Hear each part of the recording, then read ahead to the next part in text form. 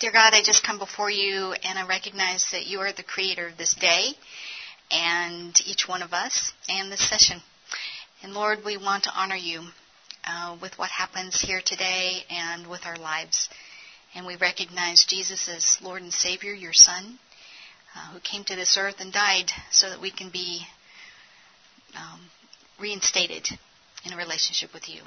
So we just raise you up, Lord, and raise up your Son, and I ask for your blessing that your words would come forth and that we would know clearly how best to represent you in our careers and our families and our work. In Jesus' name, amen.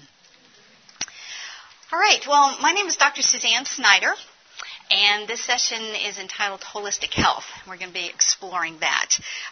First off, I want to state I have no financial relationships, nothing to disclose, and I'm not going to be using investigational uses of medicines or supplies. So get that out of the way. God has blessed me with the chance to wear a lot of different hats, and right now I work as an emergency room physician for a community hospital in near Indianapolis, Indiana. But I'm also a medical doctor, and I've had a chance to be mom. Well, I'm still mom to these two girls who are now grown.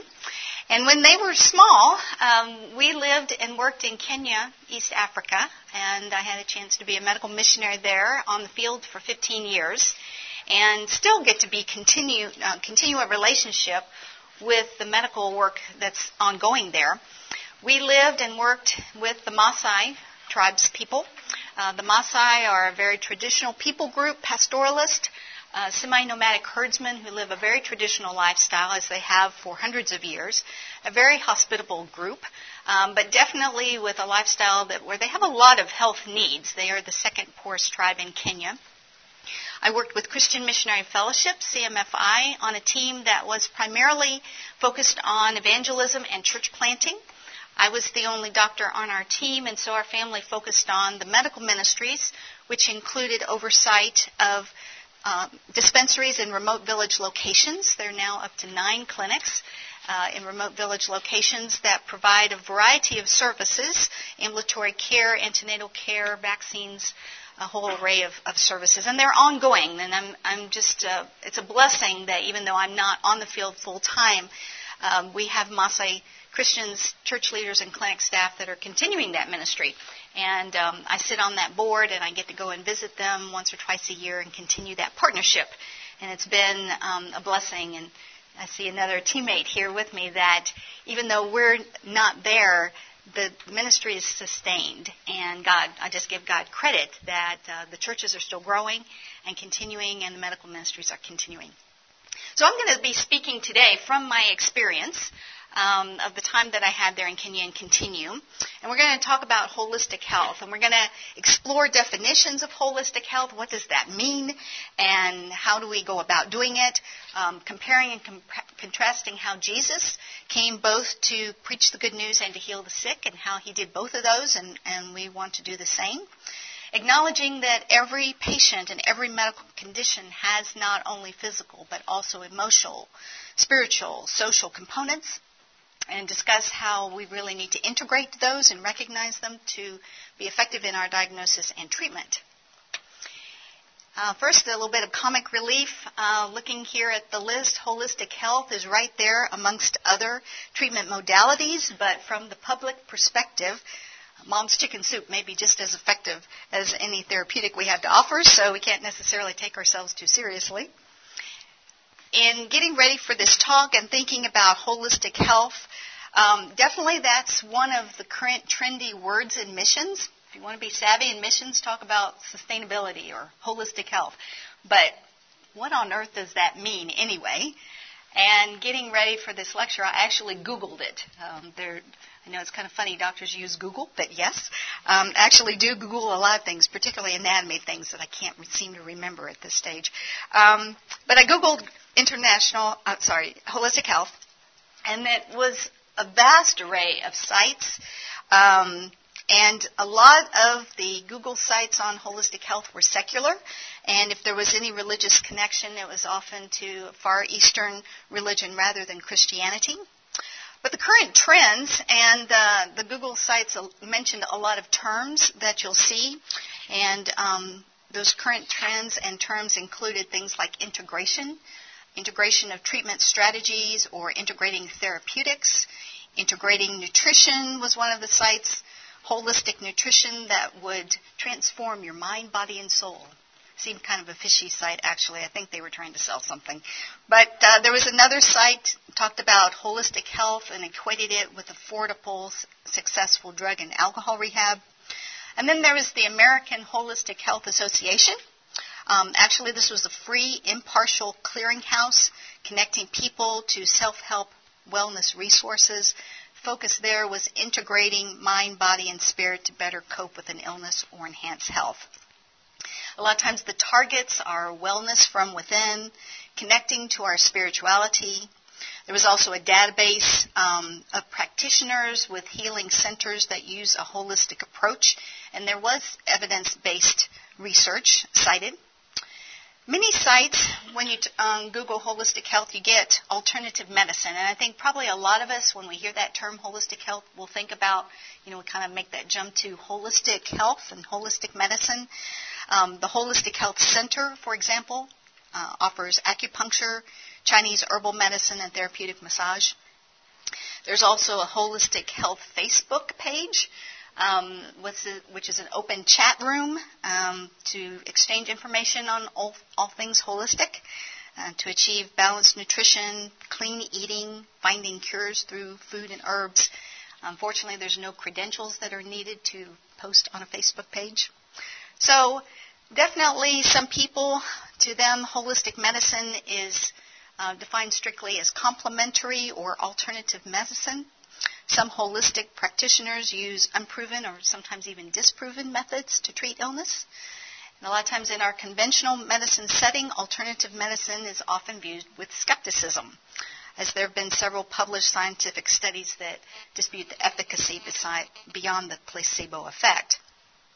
The American Cancer Society states that available scientific evidence does not support claims that these complementary or alternative methods, when used without mainstream medicine or conventional medicine, are effective in treating cancer or another disease. And the American Cancer Society recommends if holistic medicine is to be used at all, it would be in conjunction with conventional medicine, not as a replacement. However, other people use holistic medicine to mean treating the whole person rather than simply managing a disease. And so that's kind of where I want to take the definition.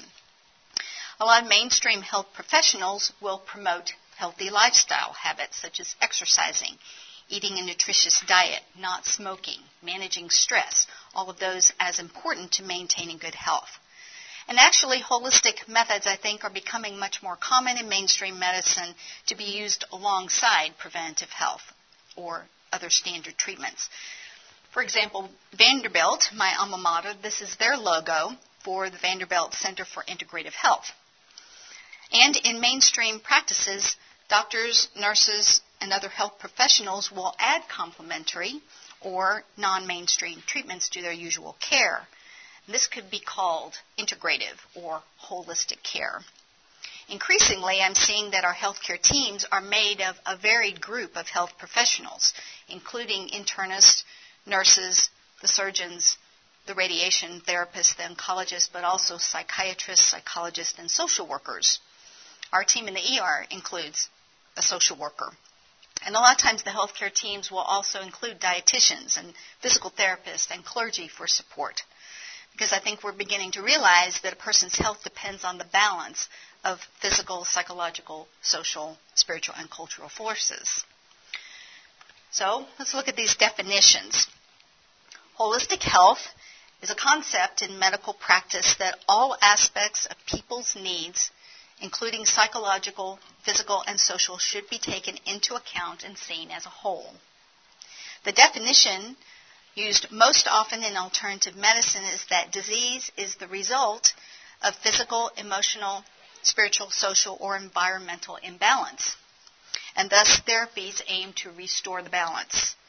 And the spiritual element definitely should be taken into account when assessing a person's overall well-being.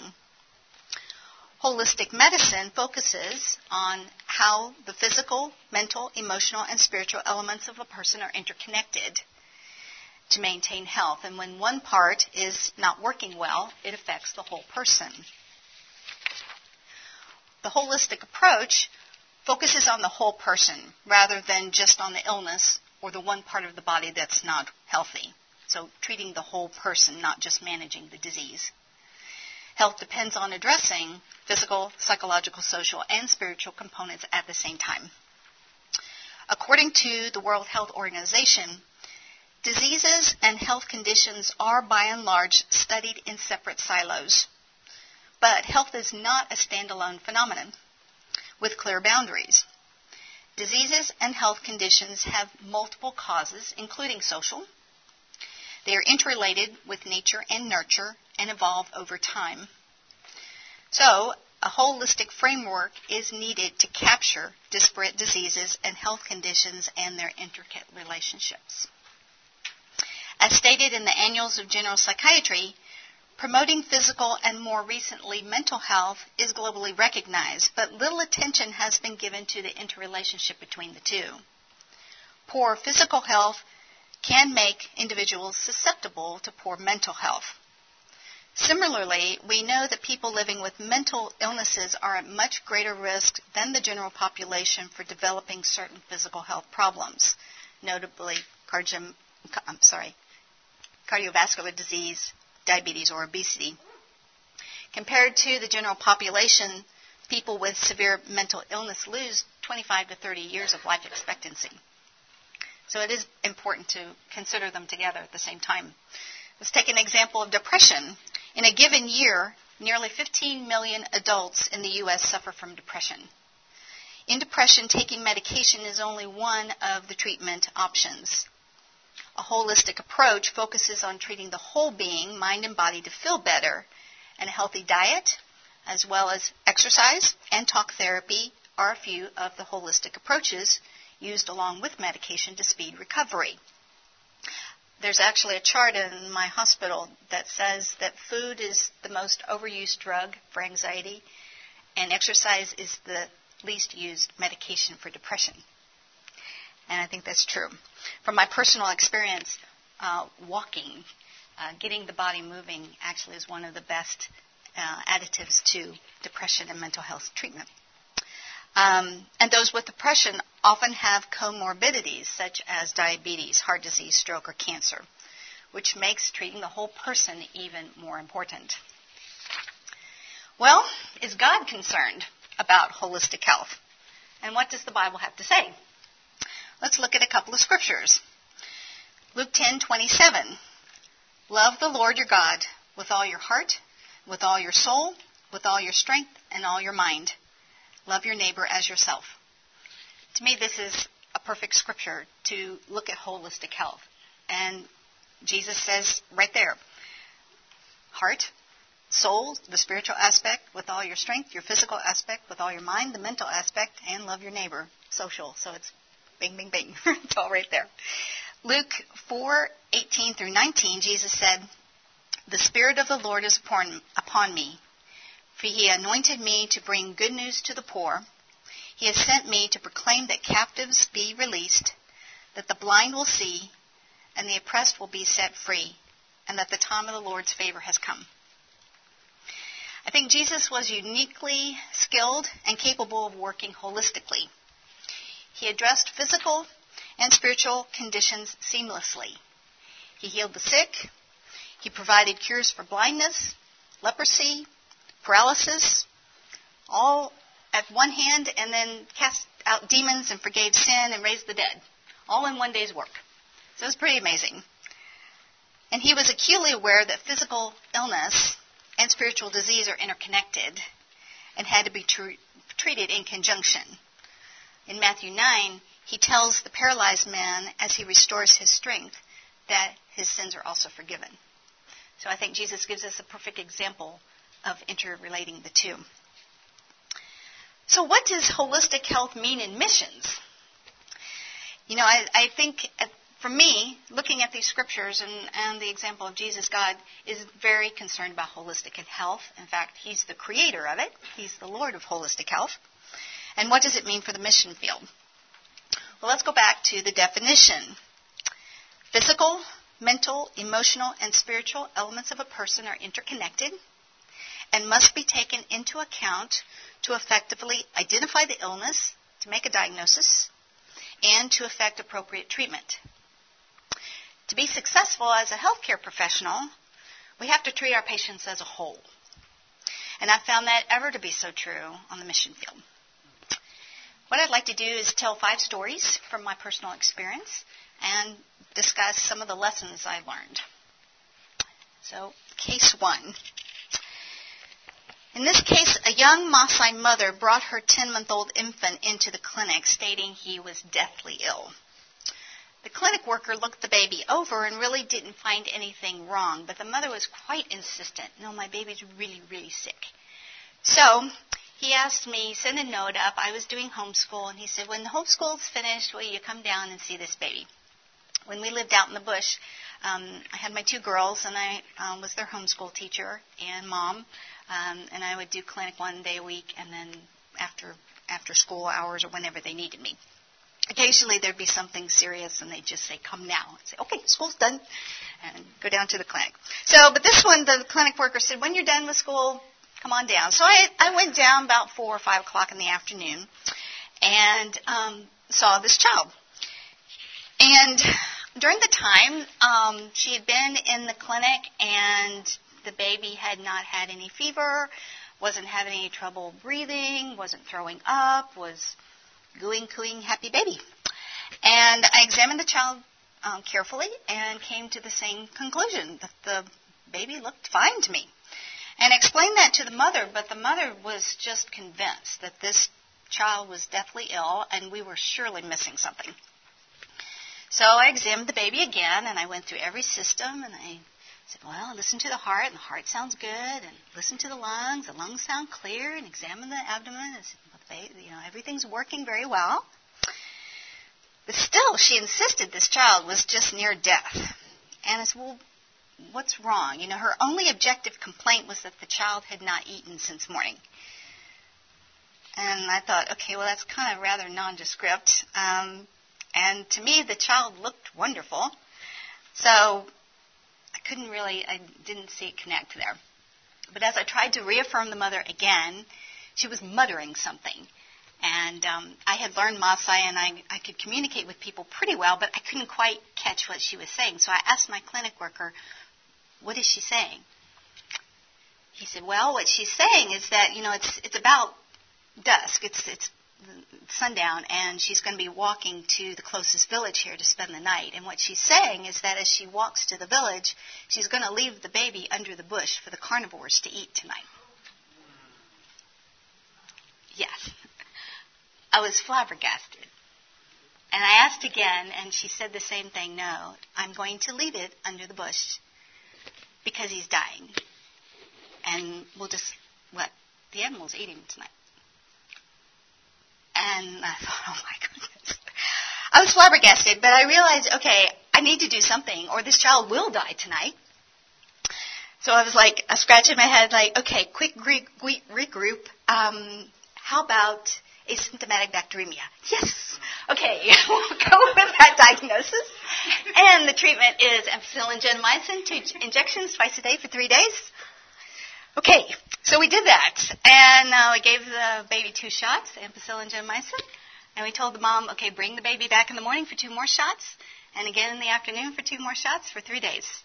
And she did. She took the child home, and she brought the baby back the next day, and he got his 2 shots, and then he came back in the afternoon. He got 2 more shots, and he did that for 3 days. And after 3 days, she brought him up to my house, and she knocked on the door, and I went to see the baby, and he was cooing, looking wonderful, just like he did 3 days before. But she said, my baby's well. Well, praise God. I'm like, okay.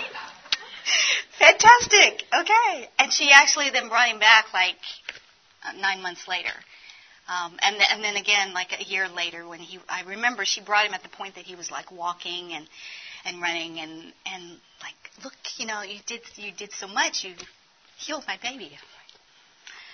I didn't get it. And I talked to the clinic worker later, like, what just went on? what had her so convinced that she was going to basically let him die? What compelled her to throw her child away? And his response was Satan. This is Satan's work. I still to this day don't know exactly. Did she believe the child was under a curse? Had she committed a social taboo, like having sexual intercourse during pregnancy, and felt like he was going to bear the repercussions of her sin? I don't know.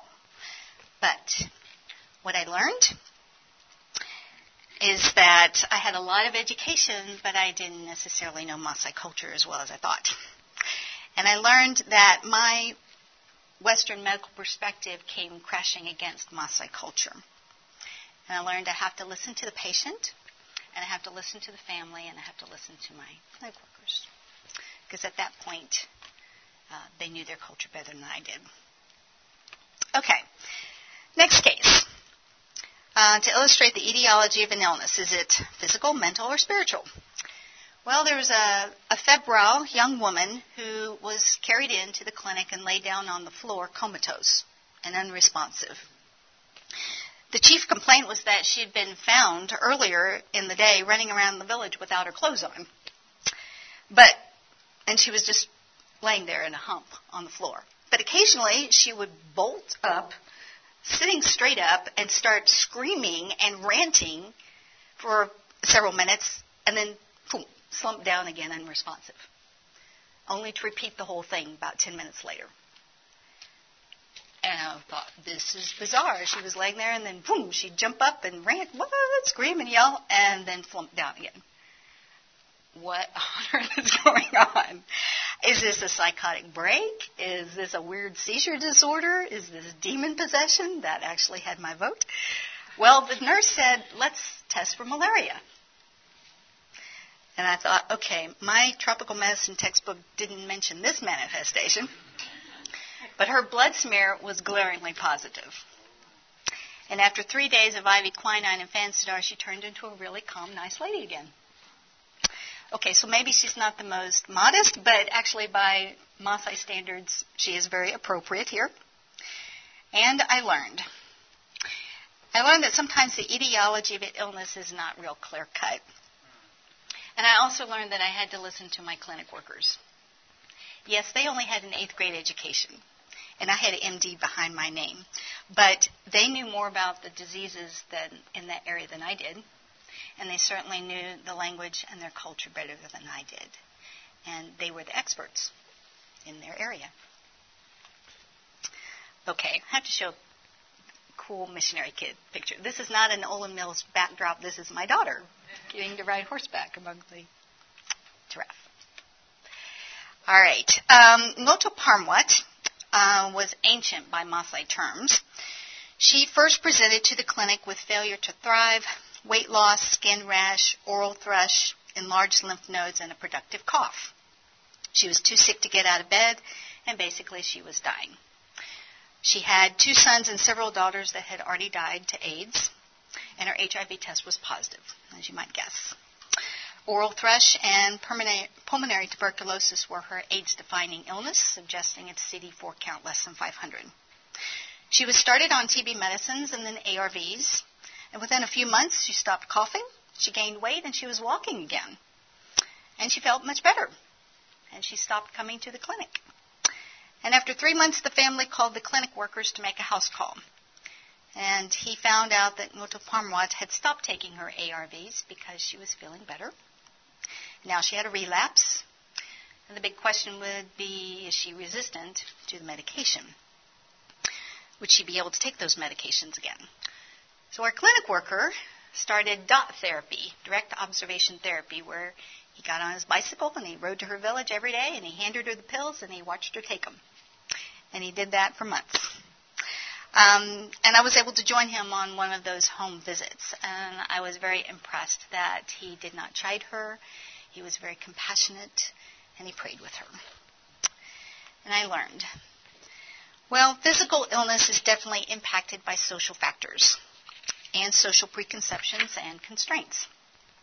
Adherence for us is a huge problem. Actually, it's hard in the U.S., too, to get patients to continue medicines when they're feeling better and stronger. It's difficult to get patients to return for refills. If a patient is more than a day's walk from the clinic, it's hard for them to come back each month, and they often don't have the money for the transportation costs. So sometimes we have to get very creative and sometimes labor-intensive techniques for community dispensing of ARVs. We had to get aggressive with compliance because at the time we only had 2 regimens of ARVs, and resistance to those 2 within a community could spell disaster. So we got creative with treatment strategies and education within the community, because really community education was part of the key to adherence. And this is where community, clinic, and church integration is vital. And we've had a lot of creative strategies: community education, CHE training, community health evangelism, curriculum, support groups, getting people together to see how continuing with the medications does lead to better health and getting back to work and taking care of families, and home-based care. And the lesson here is to keep in mind the limitations of the social resources, but at the same time to maximize the local resources for optimal treatment success. All right. Next case. Illustrating medical illness sometimes brings economic hardship. When I went to visit Nolari, I made a house call to visit her, a 28-year-old Maasai woman. She was laying inside in the dark on her cowskin bed, very thin and cold. She was carried outside for us to see. She was the only wife of 3 remaining. Her eyes stared past me, glazed and empty. She was emaciated and unable to walk due to weakness. She really looked like a skeleton with skin on, the classic Slim's disease. She was also really minimally responsive, whether it's from dehydration or AIDS dementia. She could barely follow commands. Her children and those of her co-wives huddled around the cooking fire, and they smiled at me very sweetly, kind of wondering if I was going to give them something to eat because tea was all they had for the day. Outside in the corral, there were no animals. Her husband comes home only occasionally. He is ashamed of her, even though he's the one who's passed on the disease to his wives. There were, like I said, no goats, no sheep, nothing in the corral, nothing to sell for food.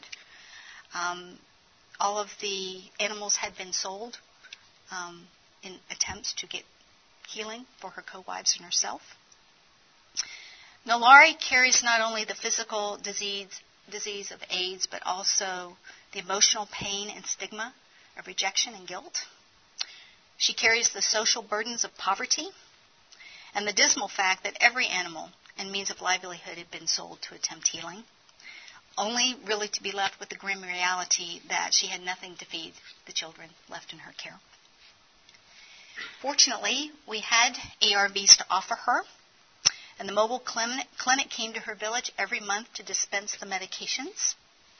She was also the recipient of home-based care. In fact, it saved her life.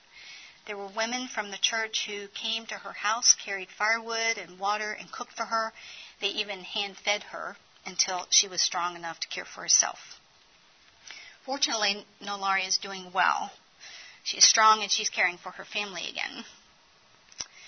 And from this story, I hope you can see that AIDS is not just a physical illness. Certainly it is a physical problem, a medical diagnosis that needs pharmaceuticals. But it's also a problem that has emotional, mental, social, and spiritual aspects. AIDS brings illness, but it also brings loss, grief, social ostracism, fear, and economic devastation. Thus, AIDS care needs a holistic approach that will address each of these facets. ARVs, yes, but also vitamins and food supplements, support groups, home-based care, microenterprise, and child sponsorships. And a lesson learned? Well, there was a whole lot of stuff that I ended up doing on the 14 years on the mission field that I'd never learned about in medical school. They didn't teach me about feeding programs or drought relief. We actually had a drought and ended up with a food program, but it had to be a food for work.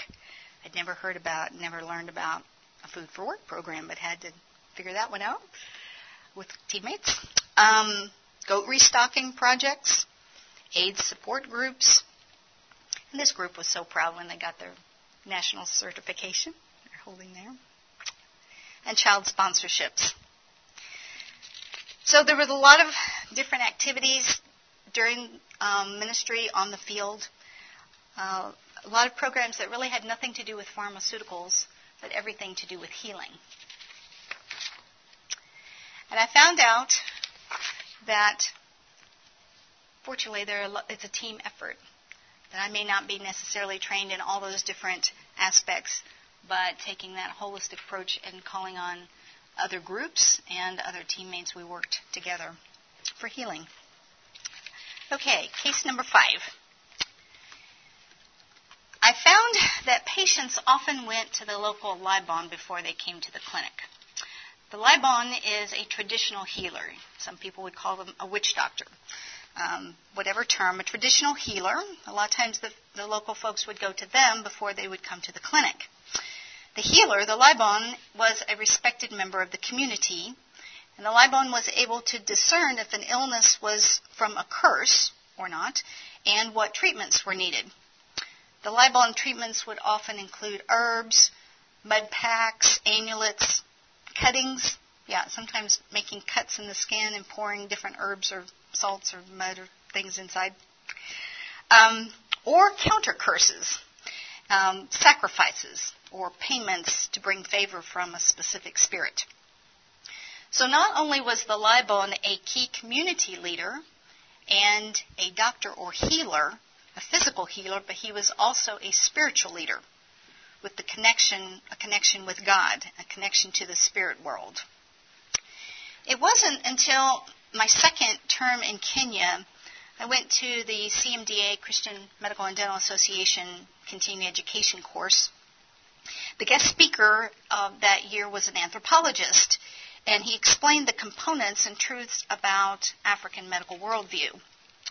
In particular, from an African worldview, medical illness raises spiritual questions. And from the African perspective, doctors, whether it's a local Libon or a Western health practitioner, physician, doctors as a whole are spiritual leaders. Doctors have a connection with God and the ability to call God down for action. And if we did not or do not recognize this expectation and meet the expectation, then we're actually committing medical malpractice from an African perspective. Well, this changed my life, actually, and my practice. I began to see I was a leader in the community. I was not just a doctor and a physical healer, I was also a spiritual leader in the community. And I needed to look for the spiritual etiologies or the connections to each illness. And I needed to connect patients to God for healing to be effective. I had a voice, but I also had respect and a reputation. And this was huge. It was actually a very heavy responsibility, but it's also an incredible opportunity to represent Jesus Christ and to honor him. So how do you go about doing that? How do you integrate spirituality into a medical practice? This was also something that tends not to be included in our American medical education. So I had several strategies that I developed and wanted to point out in terms of suggestions to how to how to do spiritual integration. First strategy was just asking questions. So what's going on at home? What's going on in your family? Do you go to church? So just asking questions, asking patients to, kind of tell me what's going on at home. What's going on with your family? What do you think is causing this? What has made you sick? It's very interesting, some of the explanations that would be given. And that's their perspective, even though it doesn't make sense from our mindset, our worldview in terms of pathology. That's where they're coming from. And if we don't recognize it, then, like I said, it's kind of a medical malpractice from their perspective.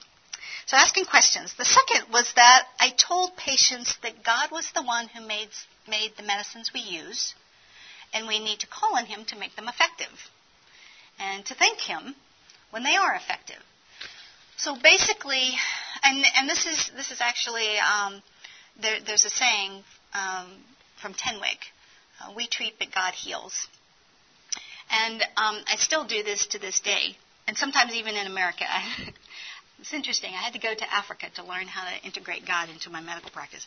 But coming back, I will still say this sometimes to patients. Well, God's the one who's made the medicines we use. So let's ask Him to make them effective. And then recognizing Him when healing happens. So basically giving credit where credit is due.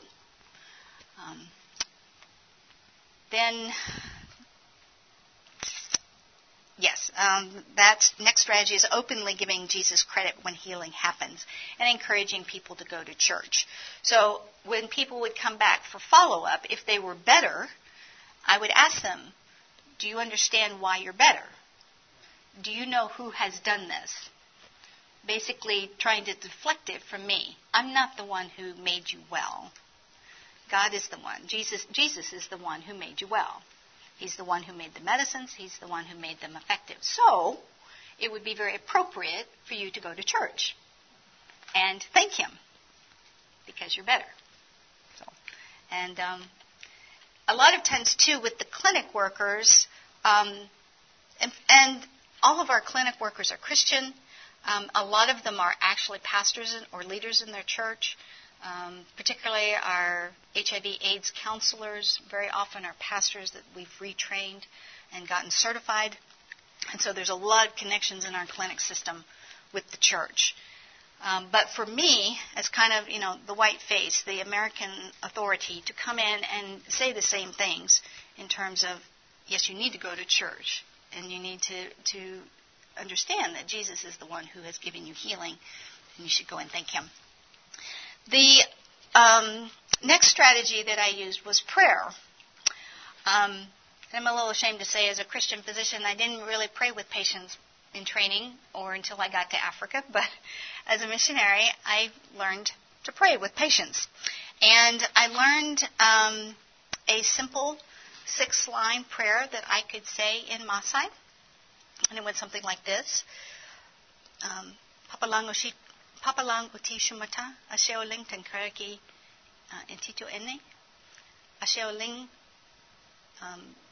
dosesin linya, talito ilkek pe ininga dosesin, tamayana ninyi pe eshu, tamayana ninyi pe eyolo, ete Yesu Christo, impiotisho sidai. Tenkarna Yesu Christo kiemonie esai. And basically it was, Father God in heaven, thank you for this patient, this girl, boy, whatever. Bless them. Help the medicine to enter their body. Bless them with healing. Bless them so that they will know that Jesus gives healing and good life. So a very simple line. And even after not being on the field full-time for several years, God has given me grace that I can actually still say that prayer. I go back to Kenya and I go back to visit. My Maasai is a mess. I have to use a translator most of the time now. I can do some in the clinic and I can kind of get by, but my skills have really gone down. But I can still pray that prayer. And so I ask patients if I can pray with them, and I pray in their language and try to point them to Jesus through that. And I have found that to be a very effective strategy for me.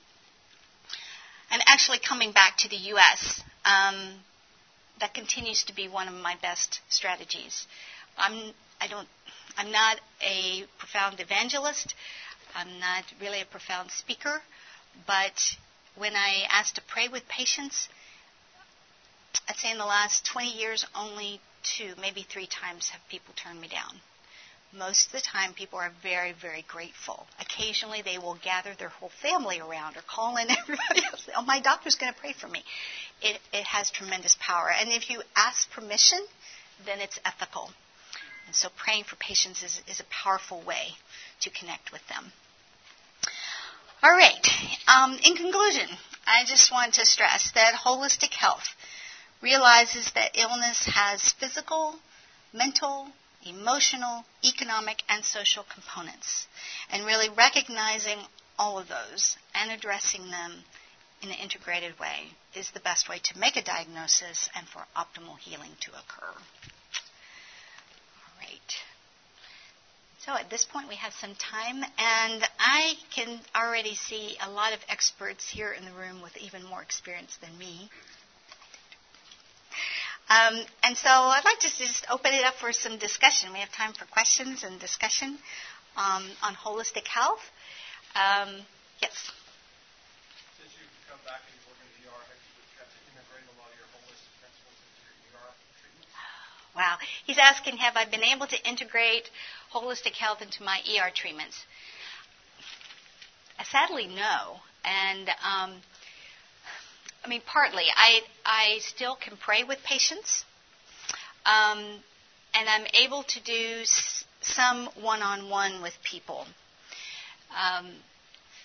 It's, to me, unfortunate that our American medical culture has really pushed productivity as a high priority. And unfortunately, my every movement in the ER is on a computer screen and tracked by time. And after working in my ER about 6 months, I got a letter. We're concerned about your productivity. You're spending too much time in the patient's room, and you're not seeing them fast enough, and you're not getting them out fast enough. So I'm left. The reality I live with right now is I'm supposed to be in and out of the patient room in 5 minutes. And they're supposed to be out of the ER in a certain number of minutes. So it's very hard. It's very hard, I've found, to try to have one-on-one discussions with people. So it's kind of sad. I don't necessarily like it, but I'm still trying to learn how do you deal with that. Some of the strategies that I've actually, in developing and working here,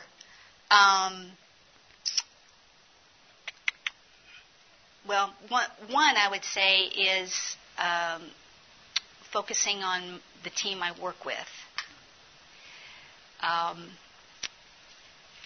One of my realizations was as people walk in the doors, coworkers walk in the door, there's usually some reaction from the nurses and the receptionists. And I realized, do I want to be one of those people when they walk in the door, they're like, oh, Dr. Snyder's here today?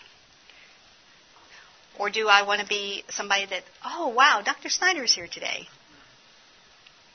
And for me, one of the key Christian witnesses is to be somebody that it's a good reaction when I walk in the door. There's a lot of things that I have to do to maintain that. Praying as I go to work every day. Watching what I say. Watching negativism. Realizing that basically my faith is an integral part of who I am. And occasionally I will get a chance to verbalize that. But for the most part, it's living it. Living it, yeah. Comment on that. Just as a physician working mostly stateside, through coming to this conference, that was one of my greatest frustrations, was not having adequate time to discuss the real issues with my patients. I'm also from Indiana, not from a huge city, and it amazed me how many times patients were coming into my office and I described my job as a garbage collector. That door shut, they get to dump every dirty piece of laundry in their life in my lap in 10 minutes, and I'm supposed to make them all better and send them on their way. And it doesn't work that way. And so I started tailoring the questions that I asked, not about their symptoms, but about their home life, what's going on, to discern, are your physical symptoms based on a spiritual issue in your life or a physical issue in your life? You wouldn't believe how many people admit to me they were cheating on their spouses, but they just wanted me to give them a depression medicine to make them feel better about it.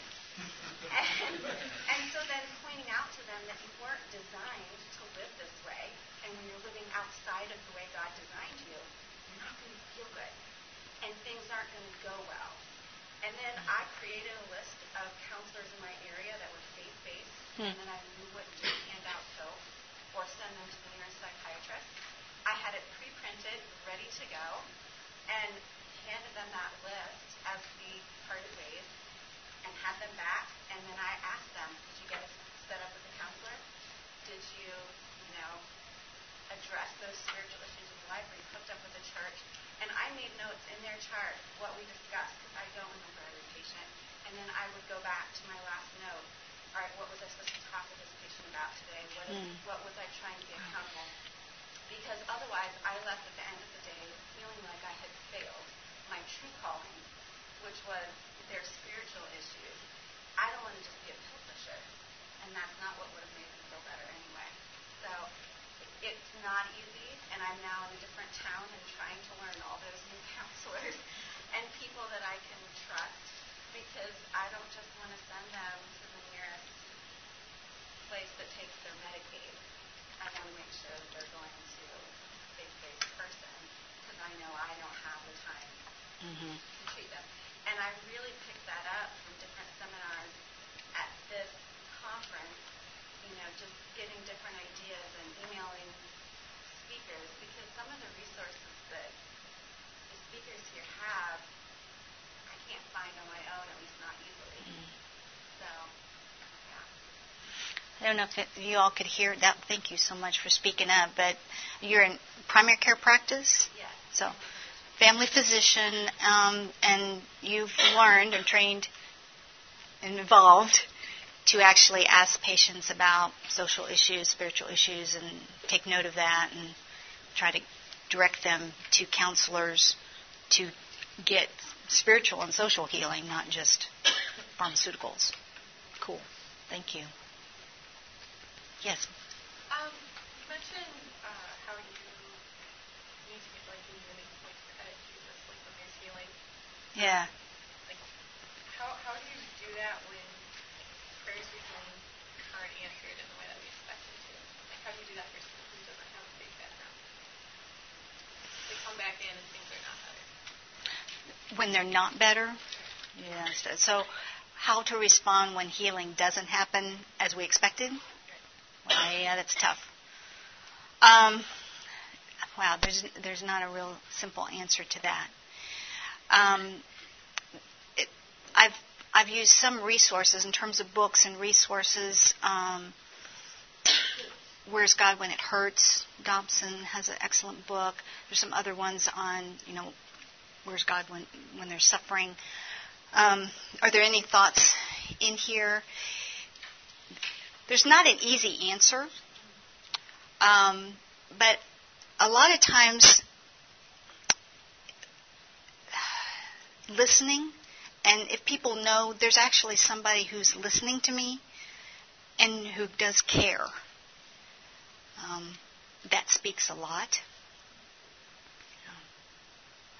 We don't necessarily everything doesn't work out the way we expect it to all the time, so that is very hard. I would rather want to comment on that. Mm-hmm. I'm actually working in a mission hospital in Pakistan. Okay. So I'm dealing with the Muslim patients most of the time. So it's a bit easier over there because although people do not believe in Jesus, but they have that element of spirituality. Yes, right. So as you were mentioning about, so it's sort of easy to correlate and sort of, switch on that spirituality factor and then sort of integrate Jesus into that. Mm-hmm. Well, if the person is not really believing in Jesus, and, you say, well, I'm not well, so, if you're mentioning about God is with you or God is, taking care of you, but I'm not well, okay? So the easier factor is to sort of, convince them or teach them about the spiritual aspect that, it's not always about the body. We all have to leave. I mean, nobody is going to stay in this world, and we all are going to go away in different ways.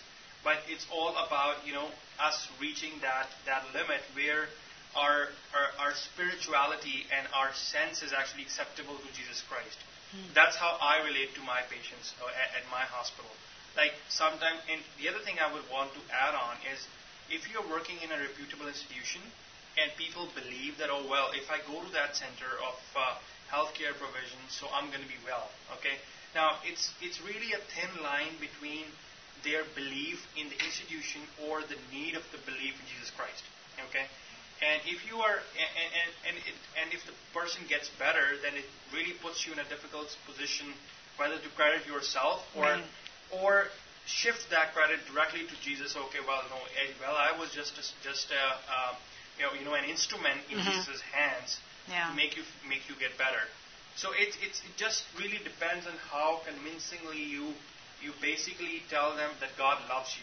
That's what the main key factor is. And because when you love somebody, so you might get hurt as well, But the main thing is that it's not always about the physical healing; it's mainly about the spiritual healing. So that's really important. I appreciate your perspective and cross-cultural perspective, because I found that was easier. Your question on kind of people who are suffering and how do you answer that was easier in Africa, and I've been to Afghanistan, and so some other places, they actually deal with it better than Americans do generally. Yeah. Yes. I worked in Zambia for about 2.5 years, so I know that African culture, but I was an ER doctor in the States for many years, so I see those two differences. And one tool that has helped me in both places actually is that when they look at that question, why are bad things happening to good people, why has God not healed me, those kind of questions, is I draw a big circle. And I said, within this circle is all the knowledge for the entire universe. How much of it is yours? And I've been shocked, of course, by various people saying different percentages. And I said, mine is this little speck down here. I've been in school a long time, and the more school I go to, the more I know I don't know about this world. But what I do know is that all the knowledge in there is God's knowledge, right? Agree? This is the knowledge of God, the creator of the universe. And everybody usually can agree regardless of what their faith is, right? So I say, is it possible that even though you don't understand why God has allowed the suffering, there is a reason, and it's a very good reason, it's for your good and for God's glory. Is it possible that within the circle that you don't know how it works, that could be it? And they start to nod. They begin to see that they are all not all-knowing, whether they're an American sitting in your emergency department or they're an African sitting in a very poor hospital situation in Africa. So I think sometimes you can reason with people because we all know we're not God. I mean, and if you start at that common point, sometimes people get it, that we won't understand this side of heaven, why these things are happening, but we have to believe in a good God who is working for our good. Yeah? So I think if we can get them to that point, that helps to bring the peace that they're really searching for. Yeah. And it is peace. Yeah. It is peace that they're ultimately searching for. Yeah. I think my point on the flip side was giving God credit when there was healing, is that, I don't know, for whatever reason, I got to Africa as a missionary, and that there were two events that occurred, two patients that were so profound, and I came face to face with, wow, I didn't have anything to do with this. There was a little girl who basically was in a seizure, status epilepticus, a seizure for hours. And those of you who have medical background may understand, an active seizure, more than 20 minutes, and for hours, it's still going to start killing off brain cells. She was in a coma for 3 days. We treated her for cerebral brucellosis and cerebral malaria. After 3 days, my daughter and I went down to pray for her. She was laying unresponsive for 3 days. And at the end of the day, the clinic worker came up and I said, well, how's the little girl? He kind of went through. There were several different patients we'd been taking care of. And I said, well, how is she? And he started to shake his head. And I thought, oh, no, did she die? And then he started laughing. And he said, you should come see her. And I said, he said, you need to come see her. So I went down there. She was sitting on the table. She'd been on a table. That was our hospital bed with an IV hanging from a nail on the wall. She was sitting on the edge of the bed with her legs swinging, and she was asking for chewing gum. And she wanted to walk home. She was hungry. She wanted to eat. And the family was, she was ready to walk home. And I said, "You've been in a coma for 3 days. I think you can wait till tomorrow morning and to not walk home in the dark." And she walked home. She was fine. She actually came to the clinic like 6 months later with a cut on her foot where she'd been riding a bicycle. And, it's like she wasn't deaf. She wasn't blind. She was totally normal. And she had no deficit. And I thought, okay, medically, I don't know how this is possible. And I realized, okay, it wasn't me. It wasn't really anything I did here. I don't think Satan would do a good work, so I'll give Jesus credit. I guess God did this. Another case was an old man who basically had a stroke. He was brought to the clinic, hemiparesis, one whole side just limp. And he was that way for months. We sent him to Tenwick Hospital. They treated him, we probably treated him for brucellosis and malaria and TB. He got treated for a bunch of stuff. He came back home. He was still, he was better, but he was paralyzed. One arm, one leg was totally paralyzed. And they'd bring him to the clinic every now and then because he'd get dehydrated and he'd be unresponsive, and we'd give him some fluids and he'd kind of perk up. But he's still, one arm and leg for months. Did not work. And one day his family came to my house and I was saying, "Well, how's your dad?" And they said, "Oh, he's out with the goats today." I was like, "He's out with the goats?" And they said, "Yeah, he's out herding the goats." And I could imagine, one son under one arm and the other son holding the other arm, and they were dragging Dad out to the goats. Maybe they propped him up under a tree or something. But then the next day, I went to church, and I came in. They were already singing, and he was sitting in the pew, and he was singing. And then he got up after church, and he walked over to me, and he shook my hand. And I was kind of like, "You're shaking my hand." And he was standing there, and he was shaking my hand. And then he started speaking, and he started at the very beginning, and he went through every single event. And he told me about the hospital. He told me about every trip to the clinic and all I had done for him. And I was just standing there like for 10 minutes, aghast. Like, how is this happening? You're standing there, and you're telling me everything, and there was no slurred speech. He was totally coherent and totally strong. And then he finished his story, and he said, "Do you know what happened? Do you know who did this for me?" And I was like, he said, "Jesus did this for me." And I said, "You better believe Jesus did this for you, because I did not do this for you." And then I watched, and he walked across he walked home. Several miles he walked home, and then he came back to visit me. Totally fine. I'm like, okay, wait a minute. There's nothing in my American medical brain that can explain total hemiparesis for months and then totally fine.